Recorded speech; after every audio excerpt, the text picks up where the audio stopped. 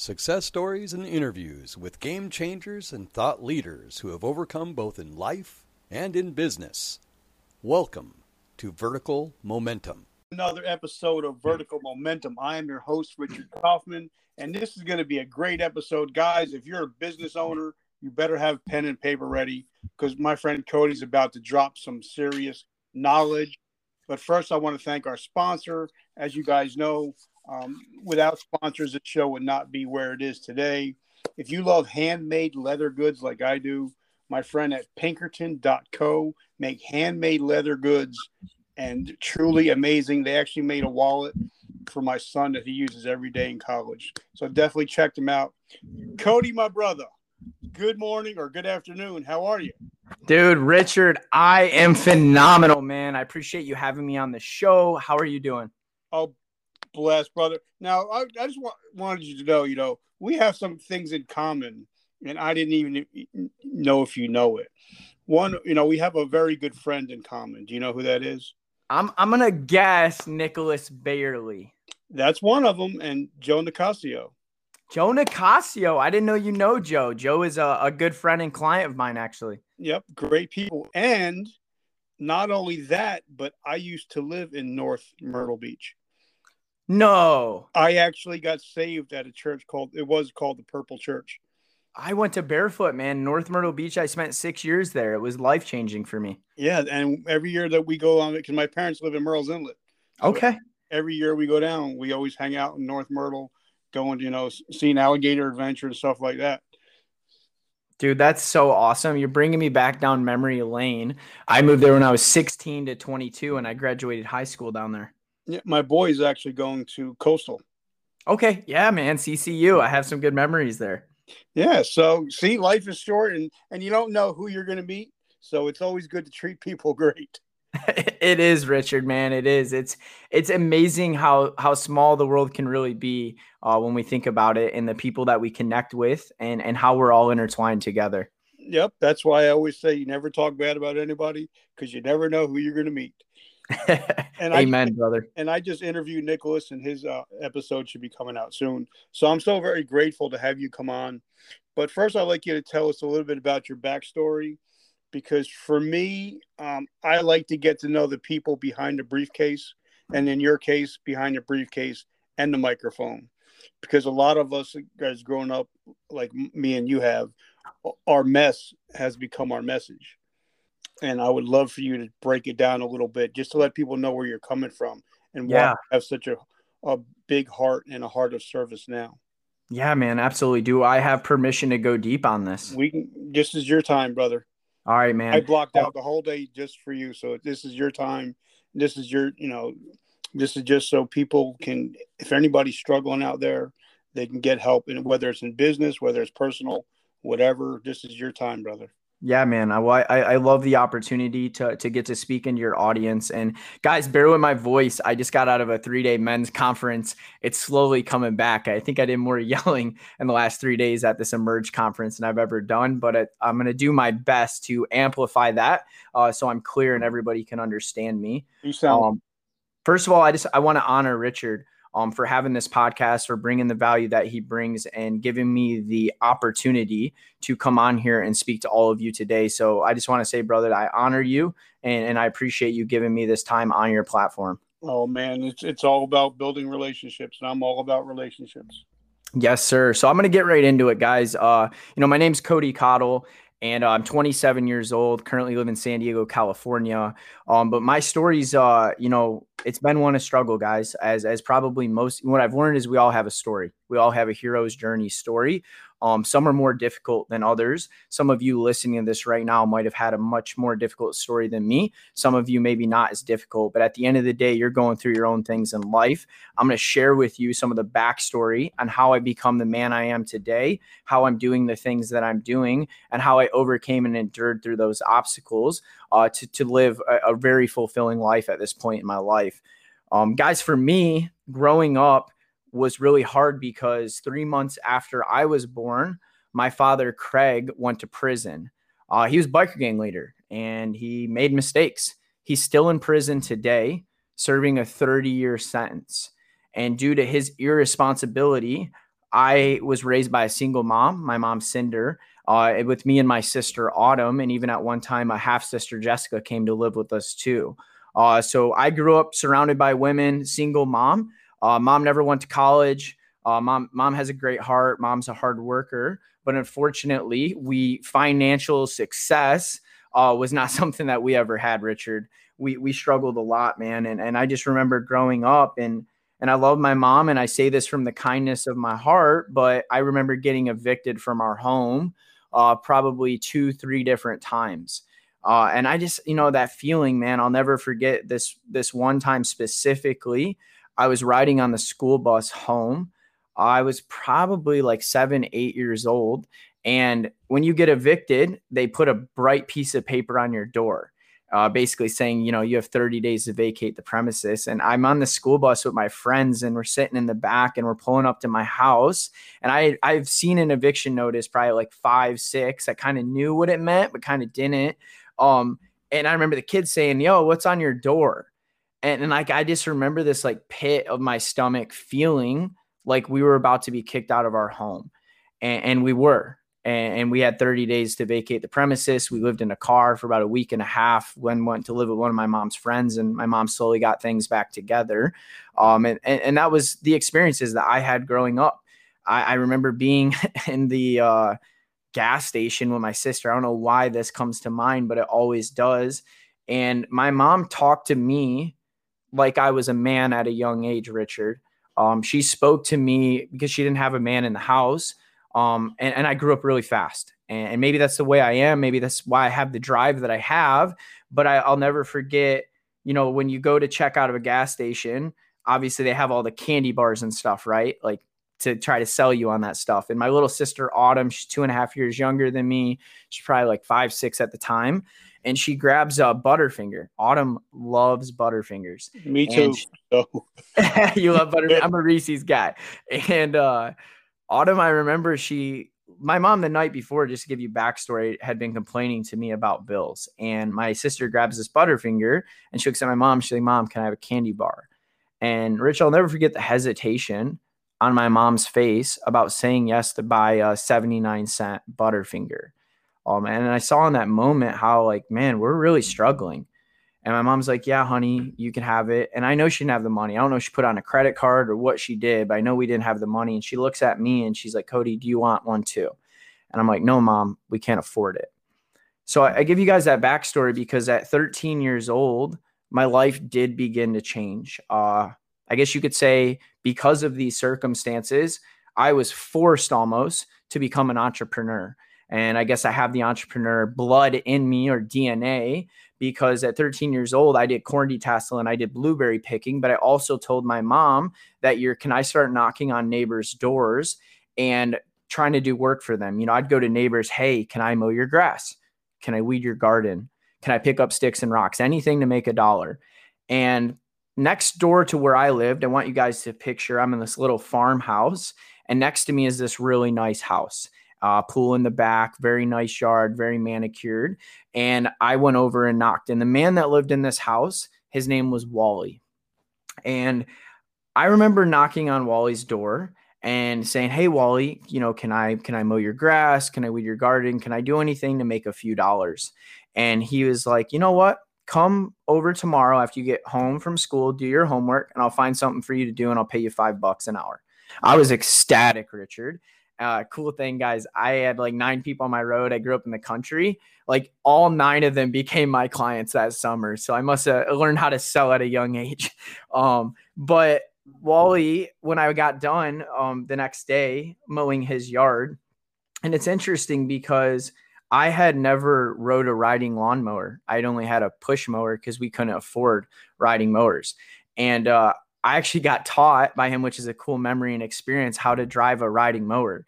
And he taught me, and he let me mow his yard, and he paid me. And then he's like, "Hey, pull up a chair." And we sit on his deck overlooking his pool. He hands me a Sprite. And Richard, he began to speak to me in a way I'd never been spoken.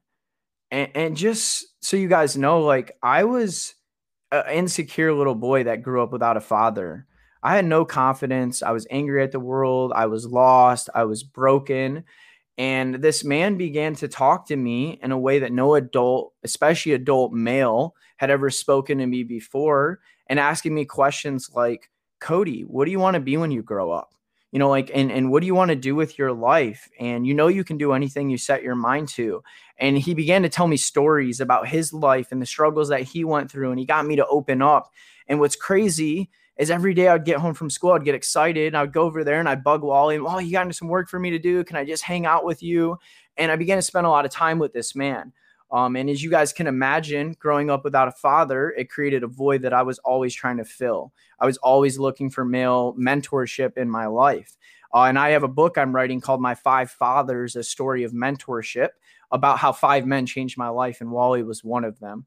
And it's crazy because me and Wally became so close. And I didn't realize at that time, guys, that I was experiencing my first form of mentorship.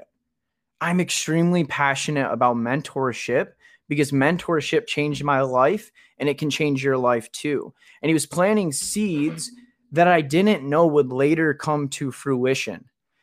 And what's crazy is I ended up moving in with Wally. So I want you guys to picture, here's my house and here's Wally's house next door. And I moved in there. I got my mom's permission to move in there. She did love me. She did try to do what was best for me. And this man was pouring into me. He was mentoring me. He was helping me grow as a man. And he took time to invest in me. And it's crazy because here's where the story gets hard for me to tell is Wally was dying. Wally had been diagnosed with multiple myeloma blood cancer, which is a cancer that eats away at the bone marrow inside of us through our blood, and it begins to make our bones brittle, and eventually they break down. And it's a really rare and a really bad cancer that just, basically the death rate, you're basically guaranteed to die with it. And emphysema, he also had at the same time. He was a smoker, so he developed that lung disease where he could barely breathe. And those two are a very deathly combination. I didn't know this until later in life, but when I met Wally, he was told that he had 6 months to live. And he lived 3 more years, Richard. And he was in my life from 13 to 16. And he would tell me every day, and now it means a lot to me because I didn't understand at the time what it meant, that the only reason I'm still alive, Cody, is because you gave me a reason to live. And now later in life, what I realize is that that man gave me a reason to live in my life.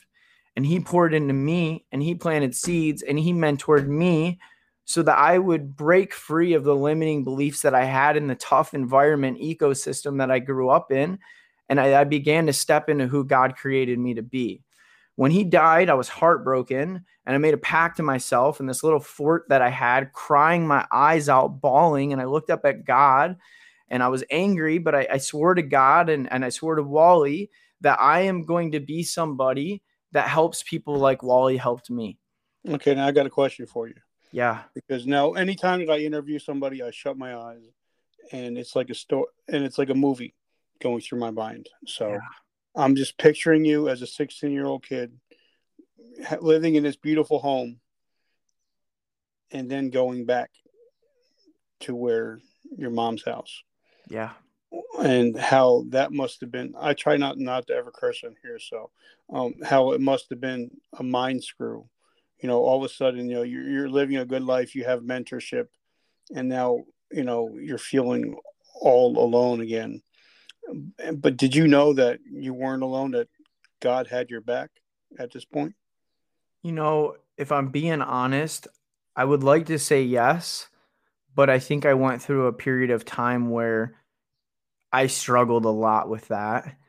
You draw a really valid point that I've never thought about much. I was thrown back into an environment that I didn't like.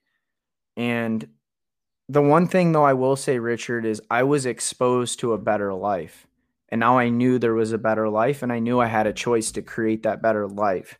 There was a drive that was created in me in those days, those years, those months that made me push to, and you'll hear shortly after I did change my life. But yeah, it was, I think really, if I'm being fully transparent with you and your audience, my coming to Jesus moment came a few years later. I knew God was real. I talked about God. I went to church, but it wasn't until a few years later that I understood what that meant to have a relationship and to trust him.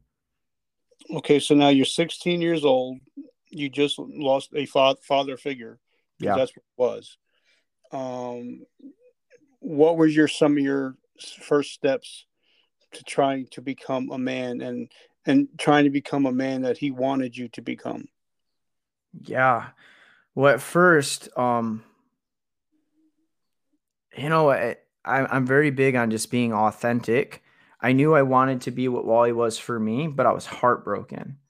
And I told my mom I couldn't live there anymore because I didn't like looking at this house that this man lived in that was so much to me that wasn't there anymore. So that's when we actually moved to North Myrtle Beach. My sister had a different dad. She stayed with him, and me and my mom packed up and went and started a new life in North Myrtle. So now, what state were you originally living in with your mom? Michigan. So I know it's a big difference between Michigan and South Carolina. So tell me what that was like, going as a 16, 17-year-old kid, 18-year-old, moving into Myrtle Beach. Tell me what that experience was like. It was exciting. It was scary. It was a lot different, man. When I got down to South Carolina, I didn't know I was walking into the redneck Riviera. And the kids there, I'm 16 years old at that age, and the guys and stuff, it was a completely different culture shock. And I'll never forget the first day at North Myrtle Beach High School. I grew up in a small country town. I walk in and there's, 6 metal detectors, 4 cops, and a canine unit. So it was a little bit of a culture shock, if I'm being honest, Richard. And like I moved here from New Jersey, so I get pulled over the first time, and they pulled me over, and I'm like, what did I do? He's like, listen, smartass, you're not up north anymore. You're Yeah. south. I was like, okay, I guess I need to learn my role, Yeah, I had my share of that too. And if what's crazy, Richard, is so I knew I wanted to be somebody that helped inspire others and pour into them, but I didn't know where to begin. And I made some mistakes. The first 6 months in South Carolina were incredible, but when I was 16, going to school at North Myrtle Beach High School, like we touched on in the beginning of this, I actually was working a landscaping job. I was helping put in custom underground pools, and I was going to school, staying very diligent, very disciplined. And then I come home and there's an eviction notice on the door. And this was a defining moment in my life because I had enough, man. And I had, $2-3 grand in my bank account. I saved my money. I'm smart with my money. And here I am, could have paid our rent, and here we are getting kicked out of our home again. And that was the moment in my life. I went and pleaded with the landlord, and he wouldn't have it. I had the money in my hand. He wouldn't take it. That I went to my mom, man, and I said, you know what? I'm moving out on my own. I can't do this anymore. So at 16, I moved out on my own. I've been on my own ever since. I'm 27. It's been 11 years. And do I have permission to kind of go into what followed that? Bro, this is just two brothers having a cup of coffee. Yeah, man, I love it. So guys, as you can imagine, that's tough to do, but I made my mind up. And luckily, South Carolina has, I think it's called the McKinley-Kento Act, something along those lines, where if you can prove that you live on your own, you have a full-time job and you're going to school, you're actually given grace. I didn't have to attend every class in high school. I finished a year early, graduated in 3 years. I didn't have to attend every single class. I was given grace on that as long as I had passing grades. But what follows is a part I don't always share, but I'm going to get vulnerable and share with your audience. I began to make some mistakes. Even though I was well put together, man, I needed money, and I still love my mom and I still cared about her. I began hustling, Richard, began selling weed, just weed. And I became pretty good at it. And I found myself 18 years old. I got arrested. And I'll never forget going to North Myrtle Beach County Jail and sitting in the jail cell and the prison guard walking me down, opening that door, click, click, click, and putting me in there. And I began counting the bricks, man. I didn't want to go crazy. There was 183 of them. All these things were racing through my mind, as you can imagine. And I'm sitting on this little rinky-dink cot. It's nasty. And then I began to think about Wally again. And, this is 2 years after Wally died. And I was like, I began playing the victim role, if I'm being honest. And I began saying, well, my dad's in prison and we didn't have money and I had to do this, and began coming up with all the excuses, all of the justifications, why I was making the mistakes I was making and why I was where I was at. But then another voice came over me, and it was the voice that Wally spoke into me. And it was like, I have a choice. I'm at a fork in my life right now. My life is not over. This does not define who I am. I can continue to play the victim route, or I can take the things I learned from Wally and I can begin to step into who I was created to be.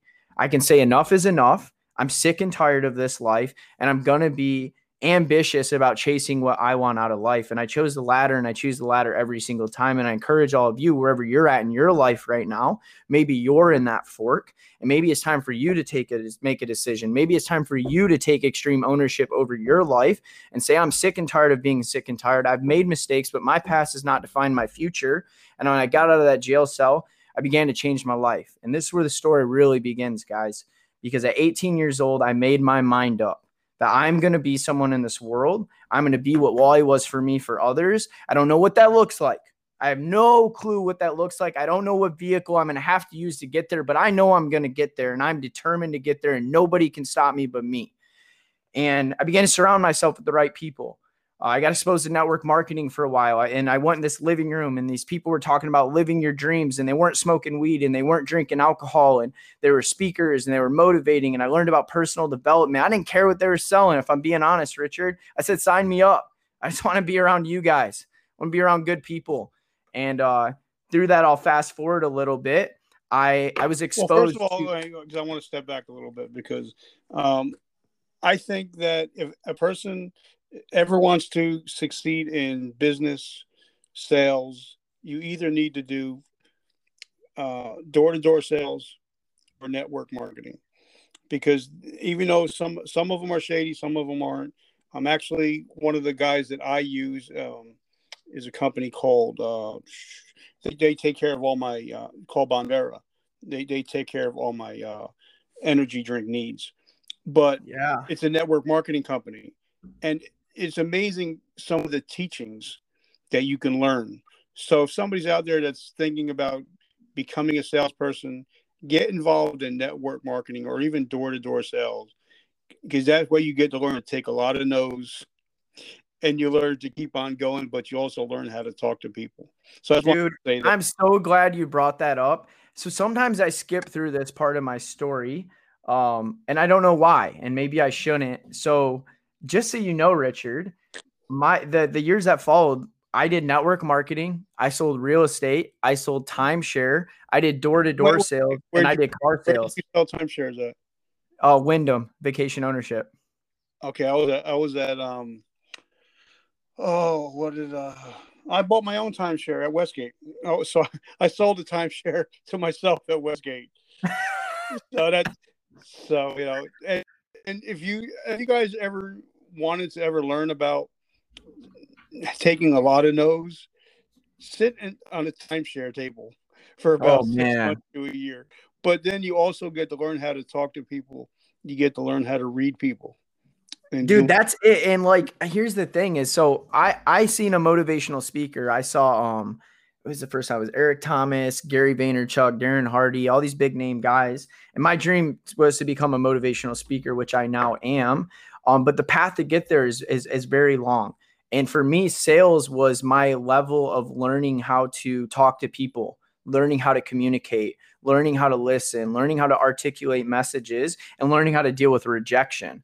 So I literally would take on any opportunity I could that was difficult. That's why I've done the 5 hardest sales jobs in the world, man. I mean, network marketing, come on, real estate, timeshare, door-to-door, and car sales. I mean, I brutalized myself over the last decade going through the most rejection that anybody could ever face. And, because I love sales, I love, once I learned how to do it properly, there's an older gentleman, that Mr. Ziegler. He always says you can have anything you want in this world if you help enough people get what they want. Amen. And like Gary Vee says, I've met Gary Vee a couple of times. We've talked, and his thing is said, the best business advice you can ever give somebody is to care.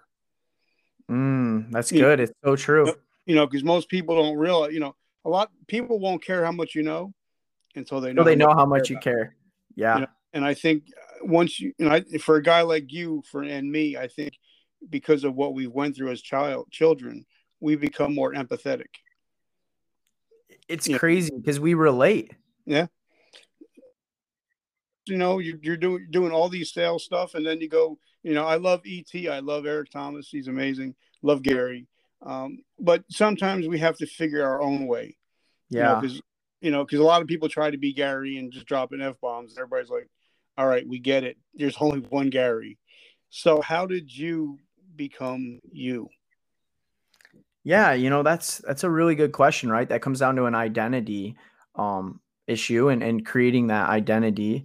In those years, I was trying to figure out who I was. And I think that we're all created for a purpose. There will never be another Richard Kaufman in the world, right? Thank God. There will never be another Cody Cottle in the world. Thank God once again.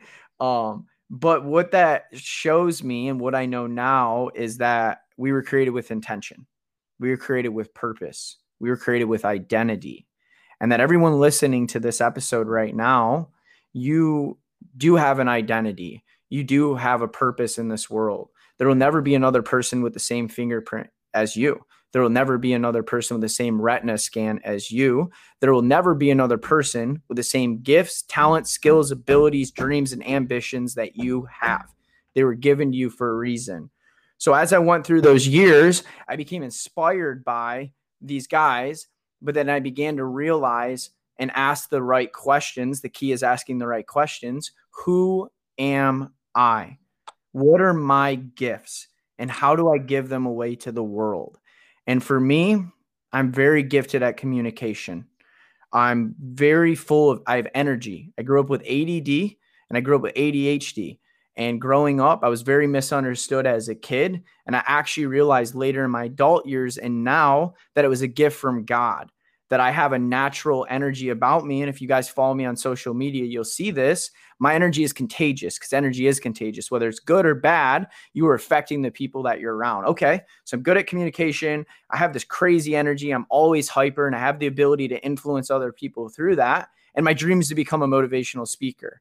And it became aligned for me. So I began to realize, how do I just be who I am, step into my identity, master the gifts that God gave me, and then give them away to the world?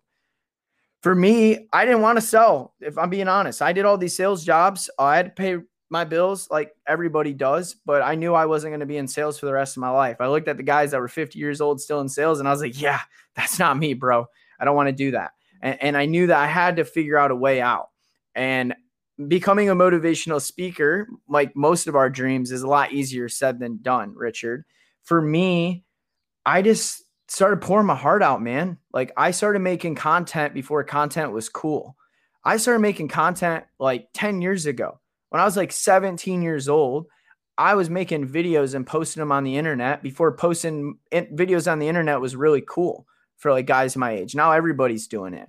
And I've done that for years and years and years and years. And I tried to create businesses and I formed masterminds and tried to figure all this stuff out. And I failed, man. I had other brands that failed, other businesses that failed, but I never gave up. I kept consistently working through it. And my breakthroughs began to happen in the last few years when I don't know, man, there's something special about just never giving up, like, when you just are relentless and you just won't give up, it doesn't come a matter of if you'll succeed. It only becomes a matter of when, because you've removed the if variable. And I began to invest into guys like Nicholas Bailey, our mutual friend. I began to join bigger masterminds, began to fork out the money, began to get around the guys that were already doing it. And I said, all right, listen, these guys are clearly got something figured out and know something that I don't know.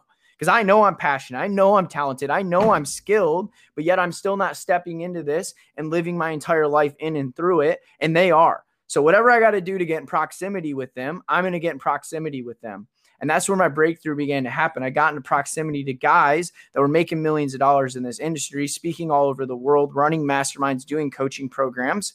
And I was able to rebrand myself into Motivation Everything, make a pact to myself to consistently post a video every day. If you follow me on social media, I do a video called a 30-sec motivation check. Every single one of you have 30 seconds of time to give. And I deliver a powerful and impactful message in less than a minute every single day. And guess what, Rich? What's that? I haven't missed one since I started. And you know I listen to every one of them, right? I didn't, man. That's so cool. You know I don't miss one. You know, for me, like once we connected, I'm all about relationships. You know, and just like, you know, I knew you were coming on, so of course I dug up everything I could about you. But I wanted, you know, that's today is just where the relationship just begins. Yeah. I'm all about relationships. But now, you know, like I'm a public speaker. You know, I have this show. I have my own Monday Night Live show I do every week. And a lot of people think, well, it's easy to be a public speaker. You just go up there and speak. And I'm like, no, that's not. If they only knew. You know, and people don't realize, you know, that when you're up there, you have to, you can't look at one person. You can't look at everybody. And sometimes you'll just start fumbling over words when you first begin. And you have to have mentors, like you said. And eventually your mentors will become your equals. You know, I'm still working on that. You know, one of my mentors is Ed Milet. And solid guy, man, solid guy. And you know, because he's not afraid to talk about his faith, you know, but he's also not afraid to talk about business. So he's who I model my podcast after. So tell us, you know, who are some, because sometimes, you know, you'll maybe model somebody for a while, but then, you know, like the Bible says, everything has its season. Yeah. So people are going to move in and out of your life, even your business. They're going to move in and out. So who were some of your earlier mentors, and Sue, who are some of your mentors now? Yeah, it's really interesting how you talk about that, because as you said that, and I was thinking, I was like, man, really, mentors do change as we do go through these seasons. You know, we could go back to Wally was a mentor, right? But then after he passed away, I grew and found more mentors. When I got into real estate, I found a mentor that was one of the top selling agents in North Myrtle Beach and mentored under him. Then I was exposed to, you know, public speaking. Eric Thomas is from Detroit. I'm from Kalamazoo. We're both from Michigan, 2 hours away from each other. Absolutely loved ET. I followed him from the beginning when he wasn't even big, when he only had a couple of Thank God It's Monday videos out. And I watched his journey rise to the top. I loved Les Brown. I love listening to Earl Nightingale. I love Zig Ziglar, some of the late greats, the Jim Rohns. What's interesting, though, is I don't follow ET much right now, man. I'm in a different season of life. I love him, but I'm more onto learning things that I can't learn from him anymore, that I'm looking to other people. And, you know, close mentor in my life, Nicholas Bailey, I've learned a lot from him, you know, and I think right now, some of the guys that I really model are, I really admire Gary Vee. He's someone that I have a media company, much like Gary Vee has VaynerMedia. I align with him on a lot, and I have a similar vision and mission in this world to Gary Vee, but it's my own. I want to do things actually a little bit different than him, but what he's done inspires me. So I'd say right now, Gary Vee, he really inspires me in what I'm doing with Maverick Media. And then, you know, it's crazy because I'm not actually the biggest Tony Robbins follower or fan, but I'm inspired that he is number one. And I've always wanted to be number one motivational speaker in the world, not to even claim the fame of number one, but to just make the greatest impact. Because I think if you arrive at that spot where you're the most known motivational speaker in the world, then that says something about the lives that you've touched. So I joke around sometimes and I say, you know, if Gary Vee and Tony Robbins had a kid, that's kind of who I am, because I embody principles of both and the way that I live my life, the messages I speak, and the companies that I run and the value that I bring.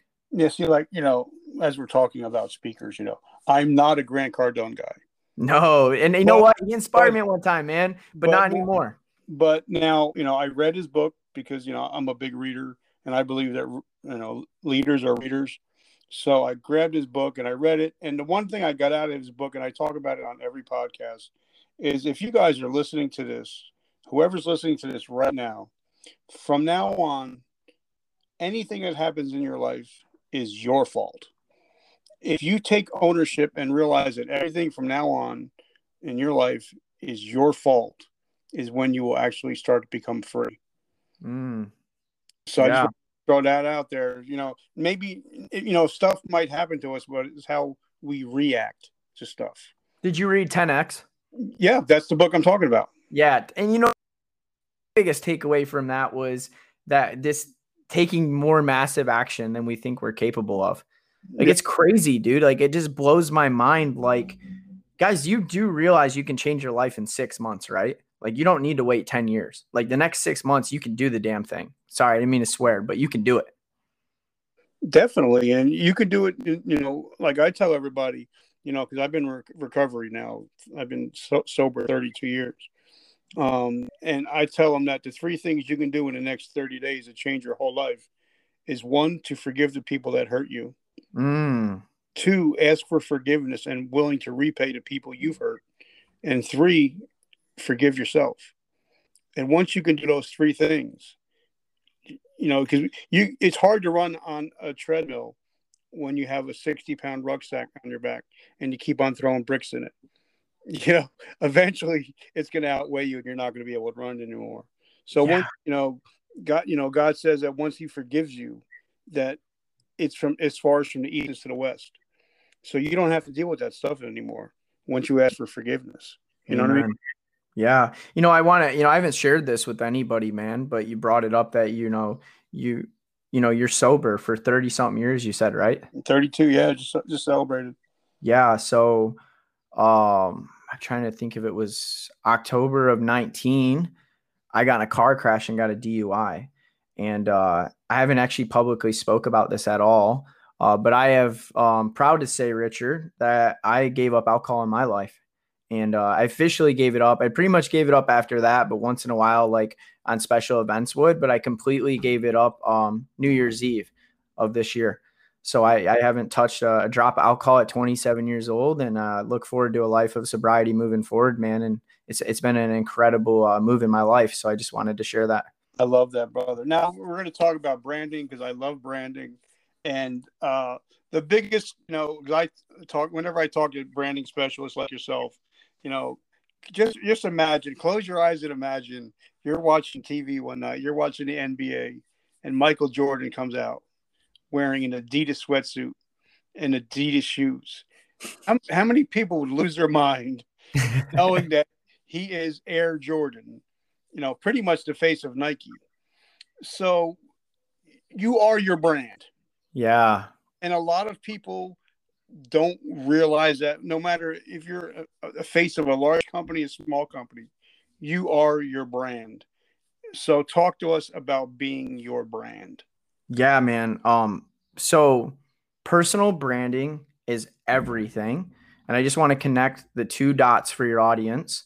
So I left on with my story that, I was consistently making content.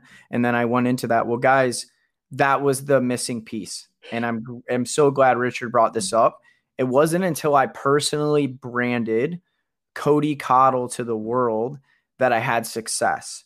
And once I did this, and once I consistently started making the right content and serving my audience, getting them to know, like, trust me, become aware of who I was and see me as an authority in the space, I had, I'll never forget my first week of launching a coaching business, multiple 5-figure, I think at 20,000 plus in sales, followed by 6 figures in under 6 months in my coaching program. And through that, I had a lot of success, and everybody saw it as, it's funny too, right, Richard? Like, everyone sees like the 6 months and they're like, oh, you're so lucky. They don't see the 10 years of busting our ass trying to get there. But anyways, just had to say that. I finally broke through, guys, and the missing element was personal branding. And because of that, a lot of coaches, a lot of consultants, a lot of digital marketers, any really digital nomad or online entrepreneur that is in my realm of social media began to reach out to me. They began to ask questions, how are you personally branding? How are you making your content? How are you doing your media? How are you monetizing your content? How are you seeing the tangible success that you're seeing? And I just wanted to leave you guys with that, because that's what led me to launch. I don't know if you guys know this, but a business exists to solve problems. That is the sole purpose of a business. There's a problem in the marketplace. A lot of you have ideas and dreams and value that you can bring to the world, but you don't know how to personally brand yourself to get people to know, like, and trust you, see you as an authority, and actually hire you for your products or services. So I've set out on my mission with a company I founded called Maverick Media to help guys like Richard amplify who they are to the world, to help the guys like Joe Nicasio, to help them see the value that you're able to bring and magnify that and amplify that and separate yourself from the world. So I want to begin this conversation with a question. Why should I work with you? Why should I buy what you're selling? That, when it comes to marketing, when it comes to branding, when it comes to personal branding, is the question that has to be at the forefront of everything that we do. You brought up Michael Jordan. Guys, when we think of Nike, who do we think of? Michael Jordan. He don't even own it. He's just the personal brand that they tied to the Nike brand. And you can't think of one without the other. When I say Apple, Richard, who do you think of? Steve Jobs, of course. Of course, right? The founder of the company, Steve Jobs. He is the brand more than anything. Even though he's passed, it's still the first thing that comes to our mind. When I say Apple, who do you think of? Bill Gates. I try not to think of Bill Gates, but anyway. Yeah. Well, we won't get into the controversy. But the point is, guys, that people buy people. Okay, they don't buy brands. Now, on the other side of that coin also, like a lot of people know me as the comeback coach, because I talk about recovery a lot. So if me and you got together and all of a sudden film starts popping up on Insta of us popping bubbly and champagne, and people would be like, wait a minute, isn't that the guy that's got 32 years clean and sober? And you can ruin your brand in an instant. In seconds. And, and I, like Gary says, that one thing that COVID has taught us is that the fake people on social media have been found out. Yeah. The people that were taking pictures of Lambos and living in mansions are living in their mom's basement now, because they weren't being real and being authentic. So talk to us about authenticity. Man, well, it's crazy that you say that. If you want to be an influencer in this world, there are two things you have to accomplish. The first thing is everyone needs to want to be like you. But the second part is everybody needs to be just like them. This authority and authenticity. And what we're learning, like you said, Richard, is the fakes, the people that just fronted for so long are getting revealed. And I think people are not as naive as they used to be. I think social media and the internet is young, and I think it'll continue to grow. And I think what happened is people were able to put on this persona, and there's a lot that still do, but ultimately is everything, authentic thing. And sooner or later, always comes to light. You guys, but I respect somebody that is real with me. I respect somebody that is authentic with me. I respect somebody that is their unapologetic, authentic, truest version of themselves. I want someone to be real. I want the person that I see online to be the same person that I meet in person. And that is what's separating leaders right now. I don't know if you know this, Richard, but in the past, successful people, leaders, they did this tactic of power where they separated themselves from everyone else. So people, musicians and political strong leaders and men and titans and all these influencers, they would separate themselves and not show their dirt. They would not show any of their problems. They would not be genuine. They would not be authentic. They would put on this persona and this image of perfection. And what it did is it would create this gap between like everyone that's like normal and average living and them. And we begin to think that these people are almost touched by God, that they're special, that they're lucky, that they're so much different than you and I, because they put that facade on for the world to see. I mean, heck, leaders of the world have been doing this since the beginning of time. But here's the thing, guys. There is nobody in this world that is better than you or me. We are all equals. Richard puts his pants on the same way as me, and I put my pants on the same way as you. I bleed just like you. You bleed just like me. I cry just like you. You cry just like me. I get angry. I get sad. I get depressed. I feel anxiety. We all feel it. And anybody that comes out there and acts perfect and puts on this persona of perfection, they're lying to you. And I just think it's never been more important. And I'm really intentional about this as I grow and become more successful, to never forget from and never be vulnerable and authentic to my audience to talk about this, because this allows them to see that I'm just like them. Yep. And, and I'm going to, talk for about a second. We talked about somebody. I'm not going to mention his name because I'm not about to get sued. But, he sits on his private jets and talks about how great life is. And he never has a down moment. But then you get somebody like Ed Milet when his father passes away, and he tells you how he's feeling. Those are the people that I'm more relatable to. When you see somebody like Les Brown, when he tells about his story about his mother growing up and his mother having to beat him so the white cop didn't beat him for drinking out of a white water fountain. That stuff makes people relatable, to where if you're just sitting on a private jet or just taking pictures of mansions, eventually that gets old. You know what I'm trying to say? I do 100%. And you relate to them, like you said. And I'm like you, man. Like, and I think everybody is like, I love the leaders like Gary Vee and Ed Milet and the guys that come out here and they don't act perfect. They talk about their downfalls. They talk about their struggles. I think the reason imposter syndrome is so popular in success is because of this facade that's been put out there. Have you ever experienced imposter syndrome, Richard? I do. When I first, now this is weird, but when I first started the podcast, I would always think, what makes me good enough to be able to talk to influencers like you and Nicholas. And then, I got a call one day, you're a young buck, but when I was a younger guy, I used to watch wrestling all the time.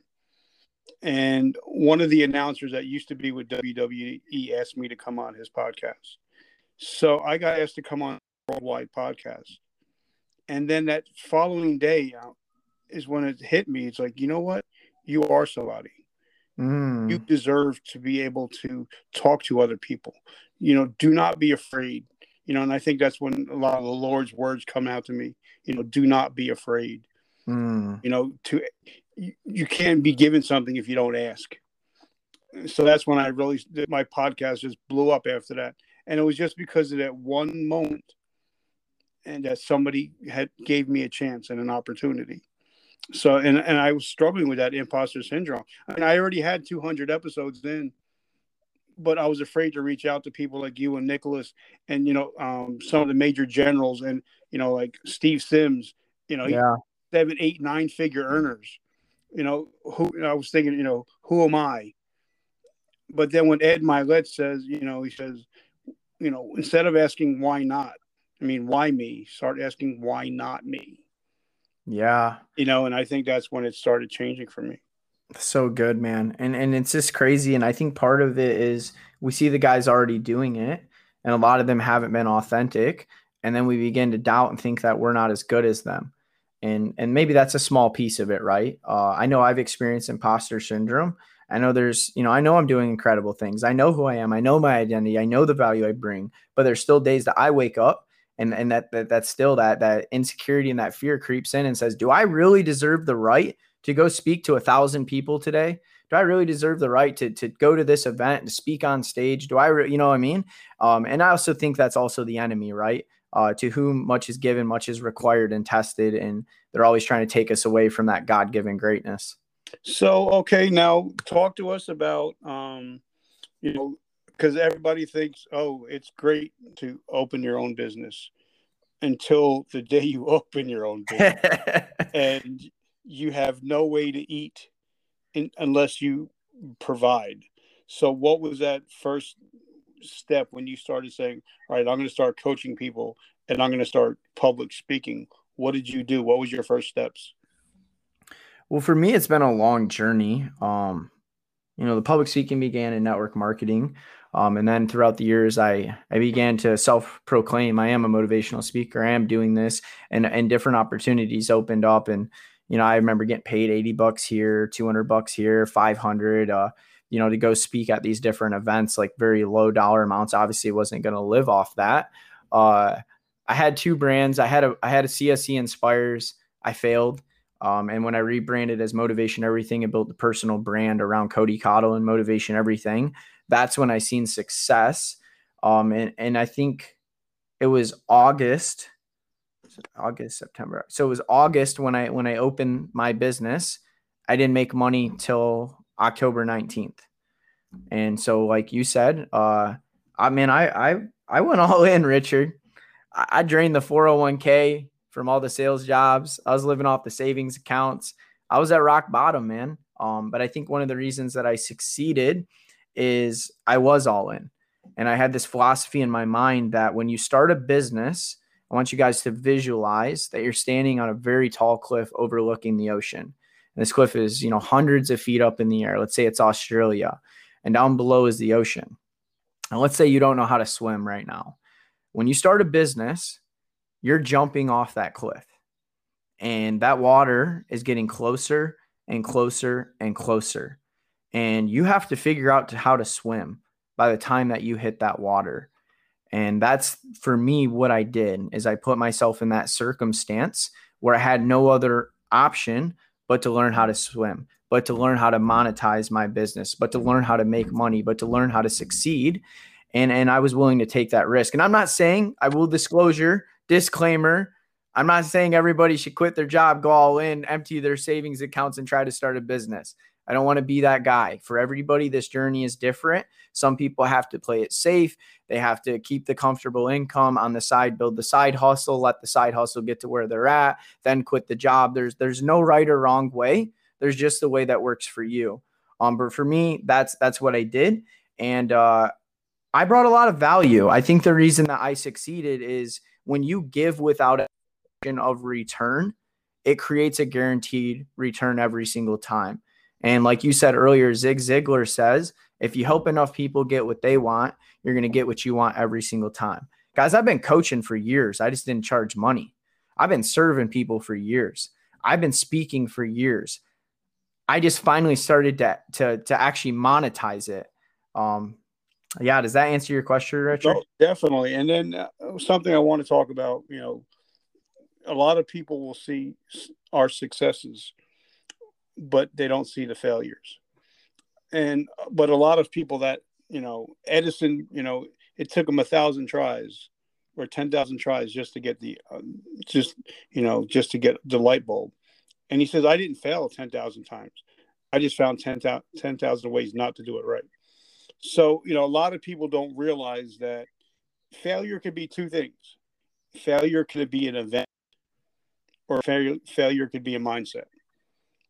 So talk to us about failure as an event, that it's not, it doesn't have to be a lifestyle. Everybody fail. A lot of people fail. And if you're not failing, you're not trying, Yeah, dude. So talk to us how, you had to shut one business down and something else, and then you started something new, but you didn't let it put you down for good. Yeah. Well, listen, guys, failure's never final unless you let it be, right? And I think ultimately in life, we don't know what we don't know, and that's okay. That's the journey we're on of learning wisdom and how to apply it. And failure is inevitable. I luckily, like Richard, I won in sales. And one thing that we get good at in sales is we get good at failing. We get good at getting told no, but we also get good at developing resilience and pushing through that until we do get the wins. And for me, I had a company called CSC Inspires. My name's Cody Scholar Cottle. So Cody Scholar Cottle Inspires. I think I made like $300 in it. Man, that's nothing. I failed. I spent thousands and I made $300. And that's okay, because I learned what not to do. I learned that I was making it all about me instead of about others. And it wasn't until I shifted my business model and created Motivation Everything that I built a community and an ecosystem and an identity shift that resonated with people and brought them to me. So I had to fail. I had to lose money. I had to feel pain to pivot to do what was going to ultimately succeed. So, and I could tell you guys, I mean, multiple business ventures that I've had that have failed. I also was opening an axe throwing bar with a buddy of mine, and COVID hit, and we had $250,000 investment and all these different things and contractors and properties, and it failed. It failed. We lost. Project got tabled and never came to fruition. But had I not experienced that failure, I would have never pivoted, moved to California, and launched my media company, which is my baby and the thing that brings me so much fulfillment right now. So when I think back on my own life, I think of all the failures. Rejection. I want you to write this down, guys. Rejection is redirection, and failure is a form of rejection that is redirecting our life. God has a plan for you. Trust the process, continue to work it, continue to fail forward, and you will look back one day and say, oh, fuck, I'm glad I failed. That got me here. And I love that, and like I said, I've been a fan of Gary's for a while until we finally met, and what an amazing person. But two of his books that really changed my life was The Thank You Economy and Jab, Jab, Jab, Right Hook. And now we're going to talk about social media. We're going to talk about business. We're going to talk about LinkedIn specifically.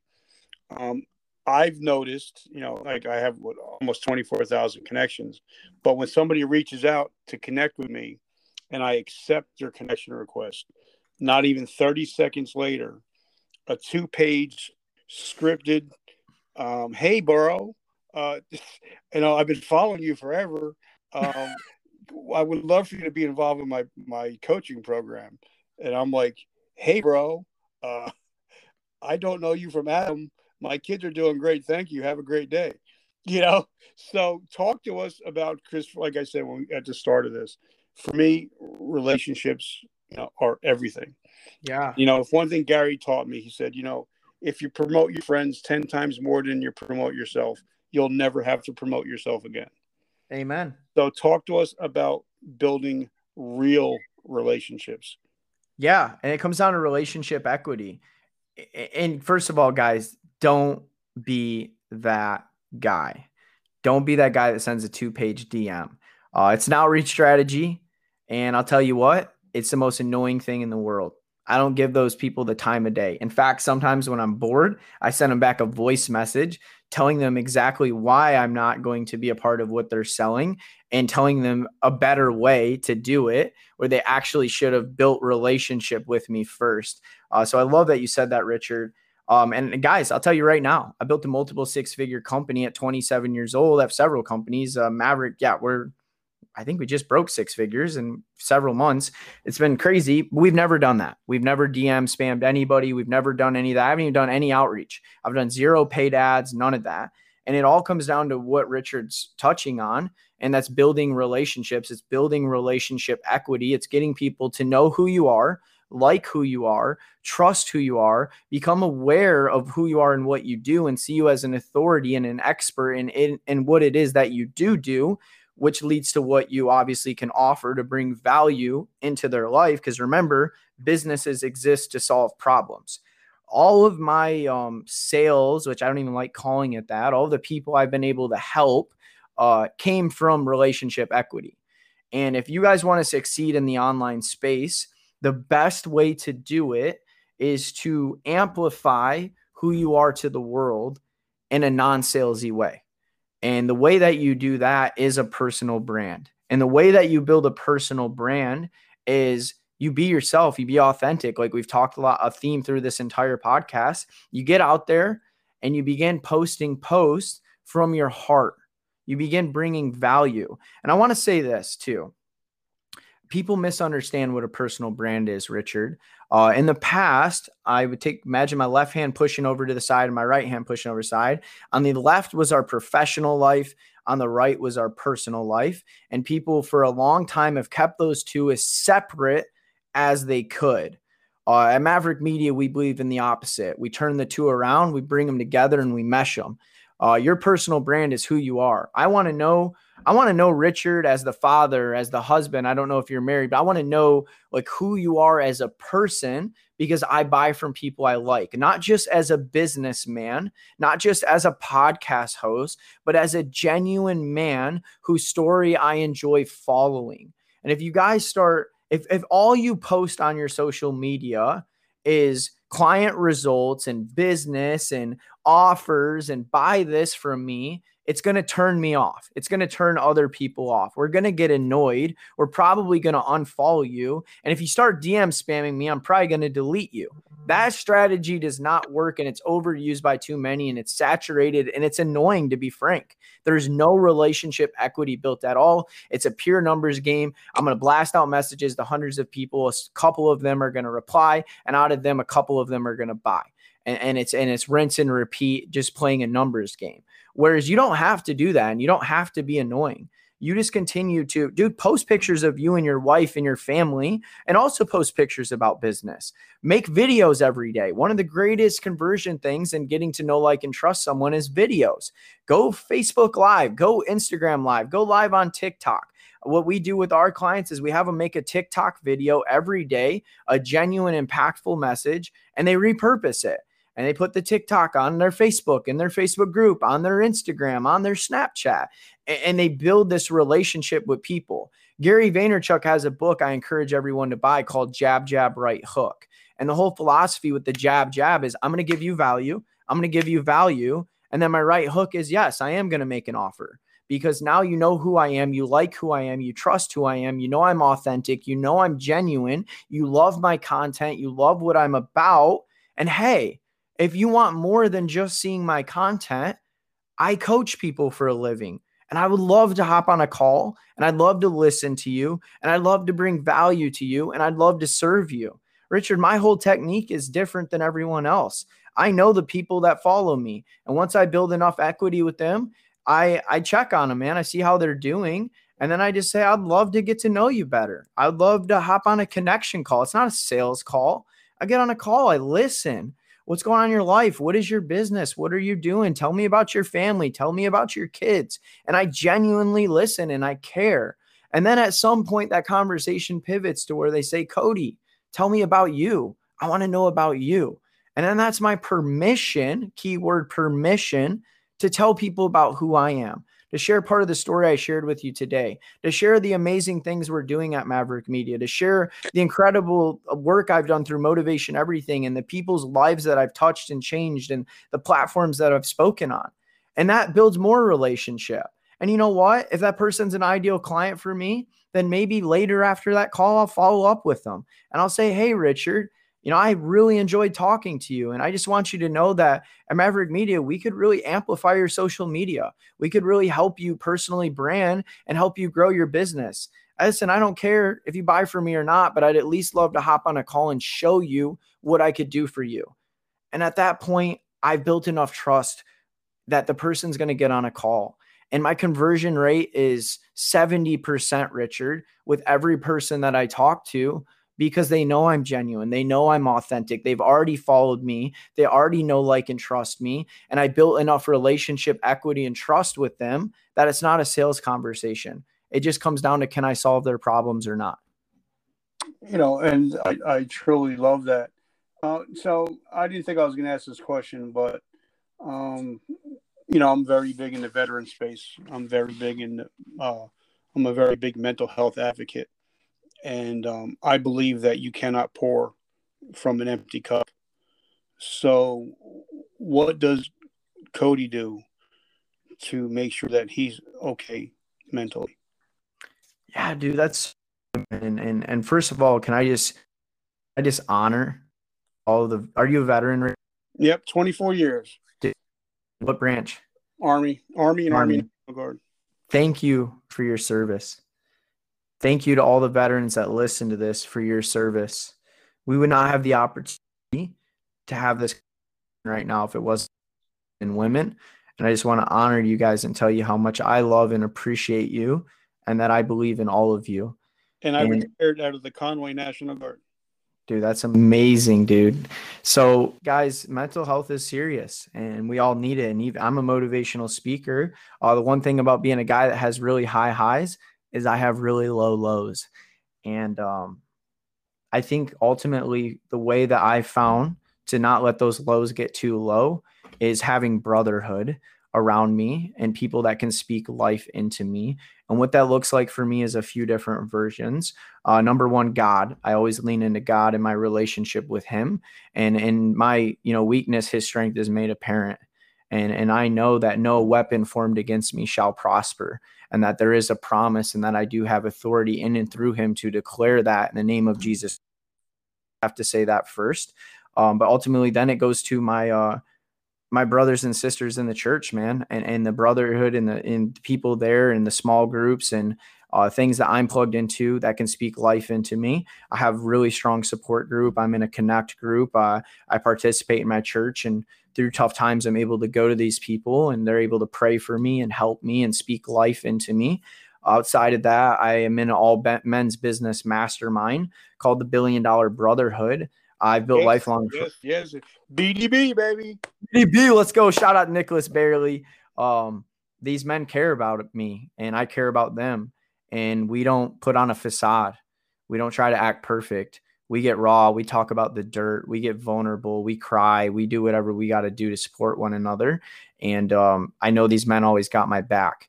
And I know that anytime I'm struggling with mental health or anything going on in my life, that I can pick my phone up and there's multiple men in there, brothers that I can call that will lift me up.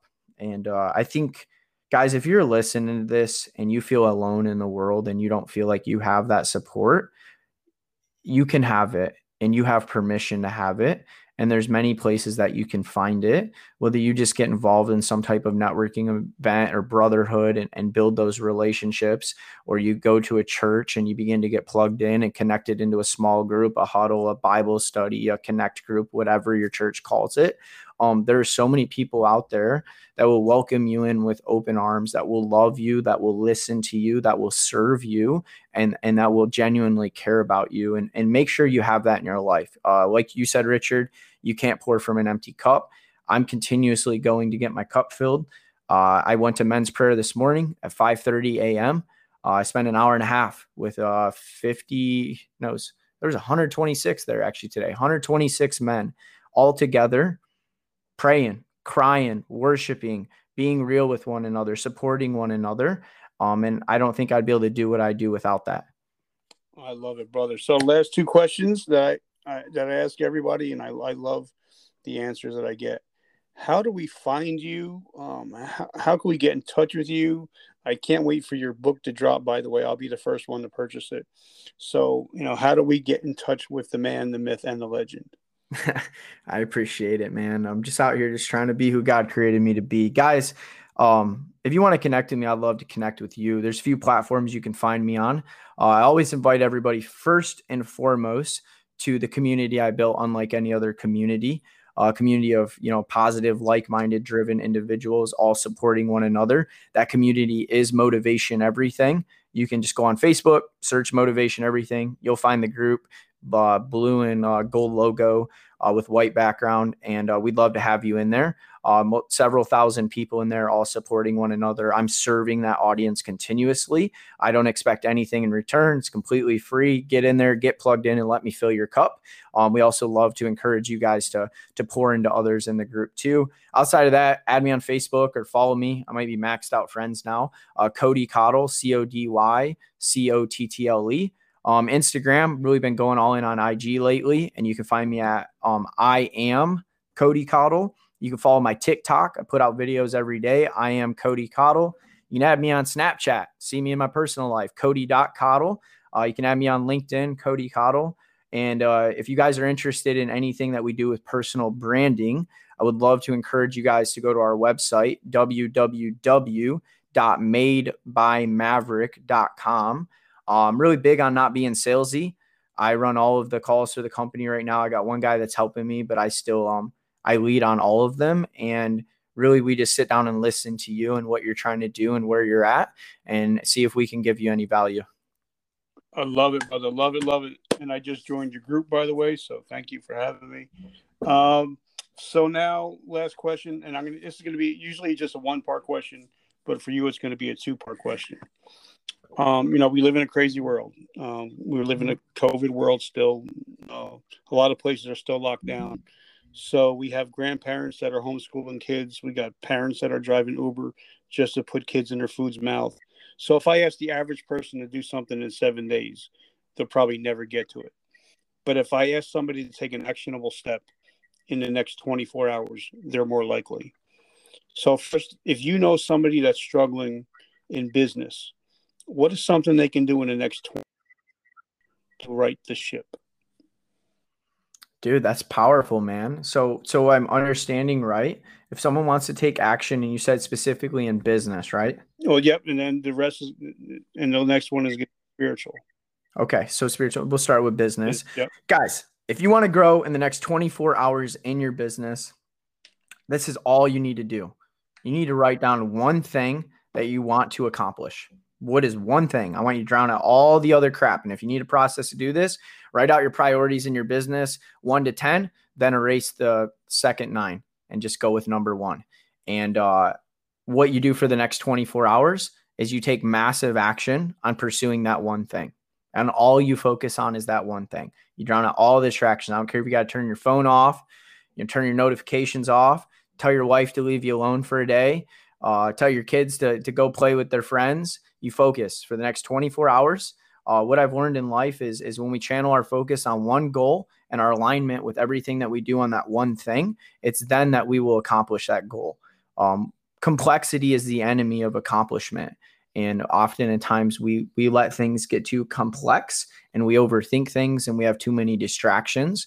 When, I see people in business all the time and clients I work with, I've also done business consulting, and they overthink everything. And I clear out all the clutter for them. I get it down to one thing that they need to accomplish right now. And I make them only work on that one thing. And guess what? They get it done in 24 hours.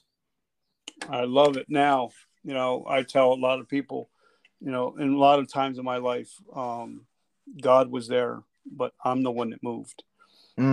So if somebody with their faith, what is something they can do in the next 24 hours to start getting closer to him again? Yeah. Well, I guess it takes me back to, I believe it's in the Sermon on the Mount, when there's, Jesus says, seek and you shall find, ask and it shall be given to you, knock and it shall be open unto you. What people don't realize is that we have the power to ask for anything that we want, and God will listen and God will answer. It's not always in the way that you expected or wanted him to reply to that ask, but it ultimately is what he knows is best for you in that. And if you want to grow in your spiritual, religious beliefs and you want to become closer with God, I think the first step is, are you actually asking God, I just want to know you better. I just want to build a relationship with you. And for me, I didn't do that. And it wasn't until I got down on my knees and I said, God, I just want to know you. I just want to know who you are. I just want to listen. And I encourage you guys. I had a challenge put on me at a men's Warrior Weekend, a Christian men's retreat I did the other 2 weekends ago. And I was forced to do an hour of silent prayer. And if you don't mind, Richard, I just would like to share this with them. I really encourage you guys to take an hour, no phone, no Apple Watch, no technology, no distractions. Go alone. I don't care if you got to go in nature, get somewhere calm and peaceful that you can sit down and ask 2 questions. God, who am I?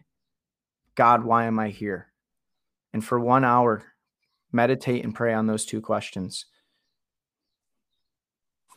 I love that, brother. Coming on, I'm probably, and I can't wait to talk to Nick. I'm going to actually message him when we get done. Tell him what an amazing person you are and how grateful I am for your friendship, brother. Man, Richard, I'm grateful for you. This is the start of a lifelong friendship, man. I just want to say that I honor you, man, and I appreciate you giving me the time to come on here, to have a conversation with you, to hang out, and I look forward to just getting to know you even better. All right, brother. Well, have an amazing day, and God bless you. God bless you. God bless all of you. All right, brother. Bye. All right, brother. Thank you for joining us today. Please hit subscribe and share. Please feel free to leave us a comment.